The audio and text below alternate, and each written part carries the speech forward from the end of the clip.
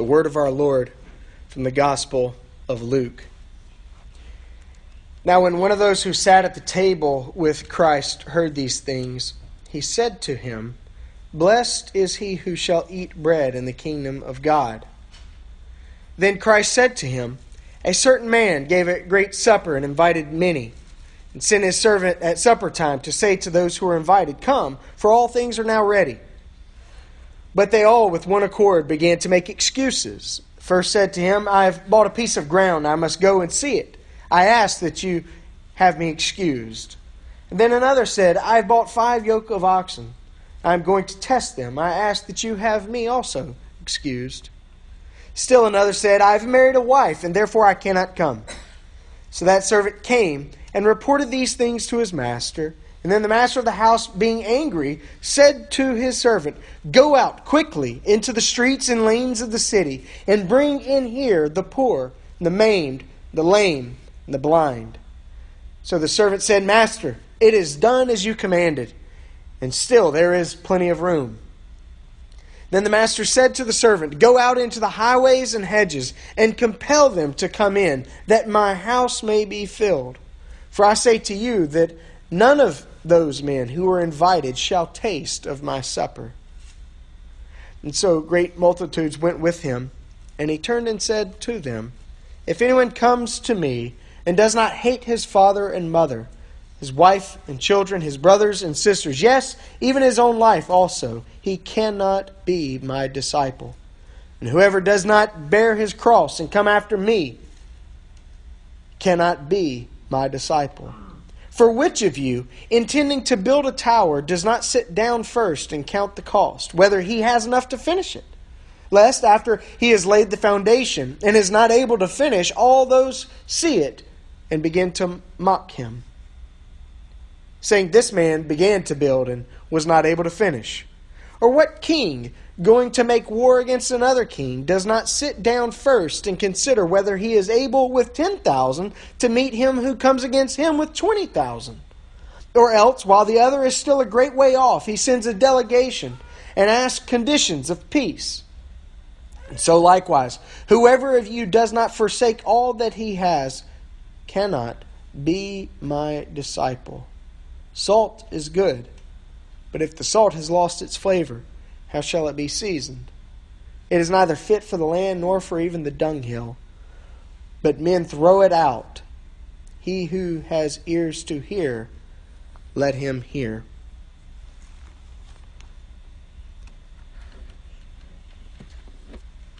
A very bold passage to begin the new year, I know.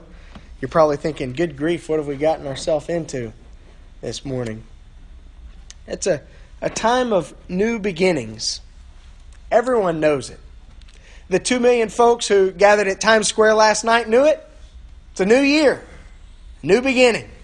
And as the clock struck 0, as 12 o'clock was rung in at midnight, everyone shouted to one another, "Happy New Year." We look forward to New Year's because we have a new beginning before us, a new opportunity before us. Everyone knows it. The church around the world knows that it's a time of new beginnings. We've just ended the season of Advent. You'll notice we still have our Advent wreath, but the Advent candles have been extinguished. Only the Christ candle, which we lit on Christmas Eve, remains. For our Advent has ended. The beginning of a new church year has begun. We look forward to the great day of Epiphany just a few days from now. John, I think it's the 7th day of Christmas right now. We've got just 5 more. On Epiphany, January the 6th, we celebrate the visit of the Magi. Notice that visit. It of course means that Christ is not just a Jewish Messiah. He is the Redeemer of all mankind, the whole world's Savior. And all of the world represented by those Magi, those Gentiles, are invited to come to the Christ child for life.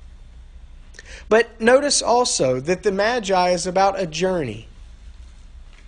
They began their journey seeing a star far off. They began a journey searching the Scriptures, looking to the prophecies, trying to figure out when this one who is to be born King of the Jews would indeed come. And so their visit to the Christ child began with a journey. A new year is much like a journey, just as discipleship is considered a journey. There's a term in the Scriptures that is highly significant for the call of discipleship, and that term is walk. In the Old Testament and in the New Testament, God invites us to walk before Him, and not just to walk before Him, but also as His people to walk with Him. We are called by Paul, the apostle, to walk in the Spirit as we follow where Jesus leads. And that journey on which we find ourselves in this new year, in this new beginning, in this new opportunity, as we hear the voice of Jesus calling us to follow Him, that journey is taking us toward a kingdom. A kingdom not of this world, the kingdom of God, the kingdom of heaven. And even now as we wait and as we walk and as we journey toward that kingdom, following Christ as He leads us, walking in the Spirit as He gives us life through Christ. We pray even now, Thy kingdom come, Lord, Thy will be done, on earth just as it's done in heaven. With a new beginning before us, we ought to begin thinking about the end. You know, that term end is kind of a weird word. When we talk about the end of creation, normally we think of annihilation. Admit it, you're thinking fires, brimstone, you're thinking of things being destroyed. But an end is about a purpose or a goal, a direction, an aim. When we have a new beginning before us,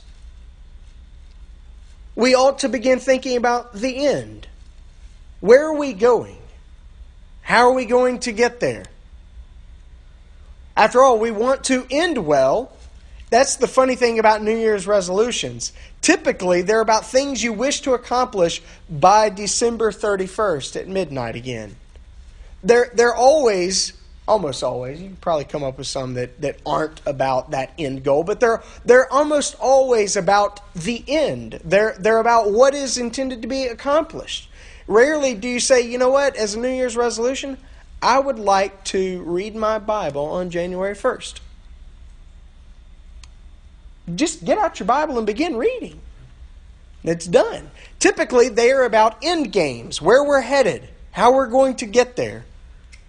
Because we want to end well. We want to reach our desired end, and we want to reach it well. We all want to reach the end well. This is a natural, universal human longing that we have. It's why the older we get, the more we tend to discuss the past and our memories. You ever thought about that? Why is Grandma always talking about when she was, a little girl? Often it is because the past is reality. The past has really happened. And the past is something that as we reflect upon, we want confirmation for. We want our lives to have been valid, to have been meaningful, to have borne significance as we near the end of them. And so it's in the course of conversations concerning memories. It's in the course of talking about the past that we make sure that we're on the right direction to end well. Ending well is helped by beginning well. You want to draw a straight line, that first couple of eighths of an inch is pretty important, or else you're going to get way off. You want to draw a perfect circle. Drawing a perfect circle is difficult. I remember being in drafting classes in high school. I was planning on being an architect. I wasn't going to be a pastor. I was going to be an architect. It wasn't that I was running from a calling. I hadn't been called yet. But I was planning on being an architect. And so I was taking some drafting courses. And in those drafting courses, one of the things we learned to do, one of the things was to be able to look at a line and tell exactly how long it was, down to a 32nd of an inch. Another thing was we learned to draw a perfect circle by holding the pencil just so and kind of pivoting on our thumbnail. And after quite a number of attempts, I finally figured out how to do it pretty well. I couldn't do it now, I'm pretty sure. But to end well, to end up with a perfect circle, you've got to begin well. If you get started too flat at first, your circle's not going to look right. To draw a clear star, I remember being a kid and drawing a star. If you got that first angle off, man, the whole star was going to be a disaster. And so you get the eraser out and erase and have the pink and gray fuzz all over the place, and you'd be thinning out your paper trying to get that star just right. Because in order to end well, it helps to begin well. Those first pieces that we begin to put together in the beginning will determine how well we're able to end, oftentimes. You want to end a semester with an A, you'd better start off with A's. Some of you know quite well, you start off with a couple of D's, the A is not even in the cards. It's not happening. You can finish the semester out with all A's, and the best you're going to get to B. Maybe a B plus, but ending well is often helped by beginning well. The importance of childhood development. As we go through grammar school, we're putting together words and how they fit together to form proper sentences. We learn to obey. The earlier on we learn to obey, the better off we are at obedience later on in life. The more manners that we have instilled in us as a child, manners that my parents instilled in me. I still say thank you, ma'am, and no, sir, and all those sorts of things. Try to remember to open the doors for the ladies. Not often enough, maybe, but sorry, Lindsay. But I try. Particularly when we have an occasion to go on dates. I'm running around the car because normally I'm opening the door for the kids. And I'm like, don't touch that door. And I try to run around it. But those things that our parents, our teachers, our mentors, our pastors, early on in life try to instill in us. It's because if we're going to end well, it helps to begin well. And so as we begin this new year and as we reflect upon the Scriptures, particularly here in the Gospel of Luke, I want to offer to you just a few quick suggestions about how to end well, reaching the end well. Because after all, it is the first day of the year, but what we've really got in our minds is what we're going to be like on that very last day of this coming year. The first thing is very simple. Make a decision. We often make New Year's resolutions. We decide what is it that we're wanting to do. What is it we're wanting to accomplish? Where are we wanting to be in a year's time? How many books are we wanting to read? All those things involve making a decision. You got to decide, what is the end game? Where are you headed? Determine the direction you're going. Life is filled with decisions. What are we going to eat for supper? Where are we going to go for vacation? Who am I going to marry? Who am I not going to marry? Those decisions have to be made. Discipleship begins with a decision. It's easy to kind of poo-poo the idea of making a decision for Christ, but you find it all throughout the Gospels. Jesus invades people's lives. He intrudes on them. He imposes himself, and he says two simple words: follow me. And how we answer those two simple words will determine where we're headed in life. When I was a kid, answering those words of Jesus, follow me, began to change the course of my everything.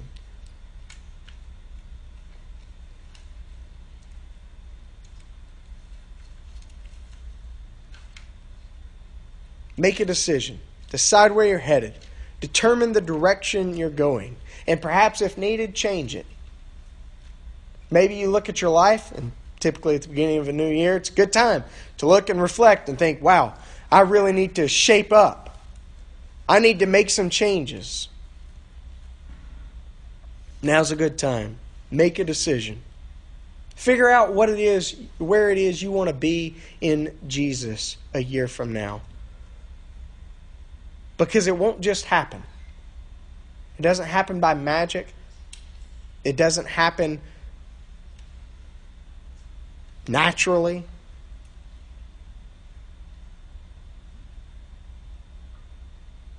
Make a decision. Second piece of advice that we find in the Scriptures is count the cost. Jesus gives us two examples, two illustrations. He begins talking first about the builder of a tower. You know, what knucklehead is going to go and start building a tower and then realize halfway into the tower that, he doesn't have enough to build the tower? Count the cost. Consider what it's going to take, and consider, do you have what it takes, or can you get what it's going to take? He mentions also the king going into battle. He ought to think about the fact that he's got 10,000 men and he's going up against an army with 20,000 men. Maybe his 10,000 are stronger. Maybe his 10,000 are better equipped or more prepared. That's fine. To be outnumbered is not a bad thing. But we must always count the cost. Understand what you're getting yourself into. God invites us to Himself. Jesus invites us to be His disciples by saying, follow me. But He invites us to follow, to come with eyes wide open. And so He tells those crowds who are following Him, if you want to be my disciple, you must take up your cross and follow me. In fact, if you want to be my disciple, your love for me had better make all the other loves of your life look like hatred. You want to follow me and be my disciple? Hate your father and your mother. Hate your wife and your children. Hate even your very own life. Because following Jesus costs everything. If you haven't read Dietrich Bonhoeffer's The Cost of Discipleship, you ought to add that to the list that you're making at the beginning of the year of the books you're going to read this year. Fantastic book. Count the cost. Otherwise, you'll look like a fool in the end. And not only that, damage will be done that cannot simply be undone.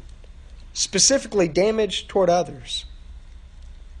There were a lot of mentors in my life that gave a fantastic example of what following Jesus looked like. And then there were some pretty rough examples in my life as well. People who said, I'll follow Jesus wherever He leads me. I'll do whatever He calls me to do. Whose faith became shipwrecked. Seeing them turn away from Christ did damage to me. Not irreparable damage, not damage I couldn't man up and get past.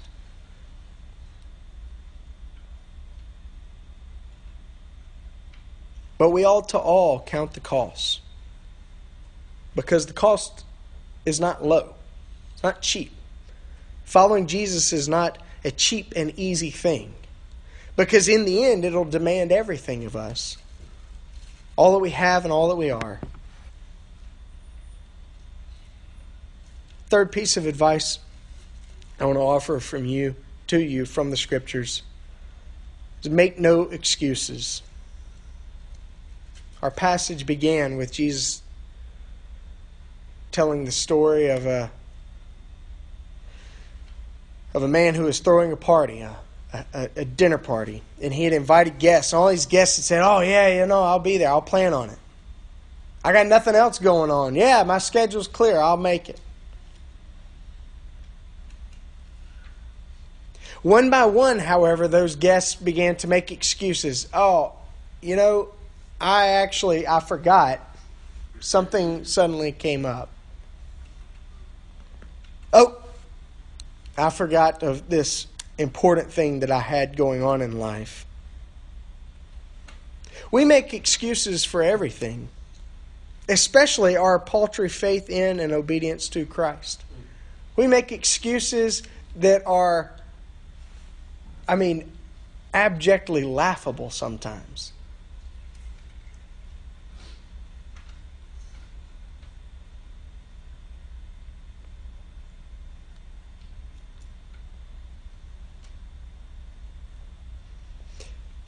may we, at the end of this year, not be found scrambling for excuses, scrambling for explanations as to why we aren't where we ought to be, why we aren't as close to Jesus as we ought to be, why we aren't as following Him as faithfully and obediently as we ought to be. Having made our decisions, having counted the cost of those decisions, let no excuses crop up. I'm telling you, we could make an excuse for every responsibility we have in life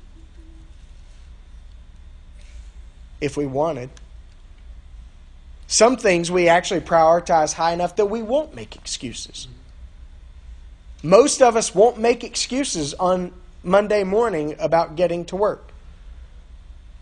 Typically because we know if we don't work, we don't eat.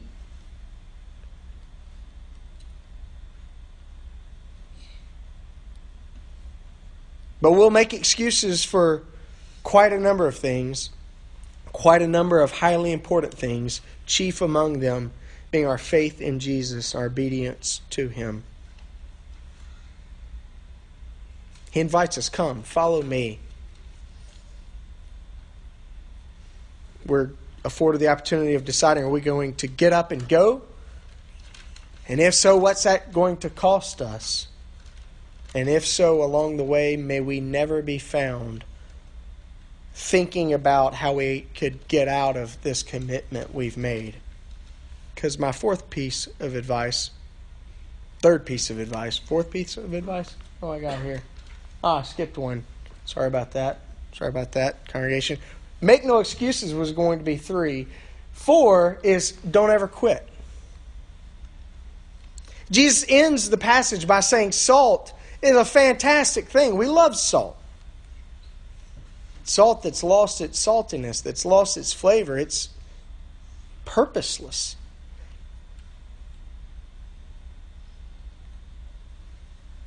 If we quit along the journey, then we would have wasted the advances we've made up to this point. There's always the opportunity to get back up again if you fall down. What you can't do is quit. Don't stop.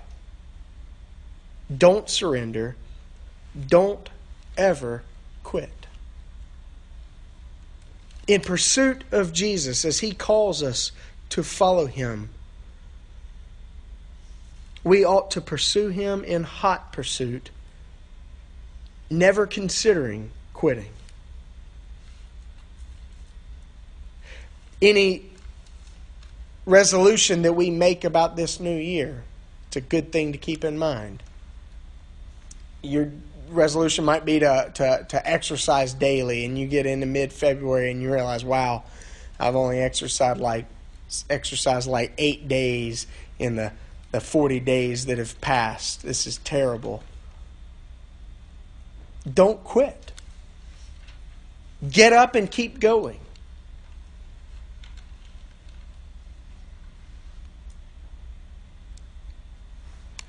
Fifth on the list, which is fourth on the list up here, would be start off well.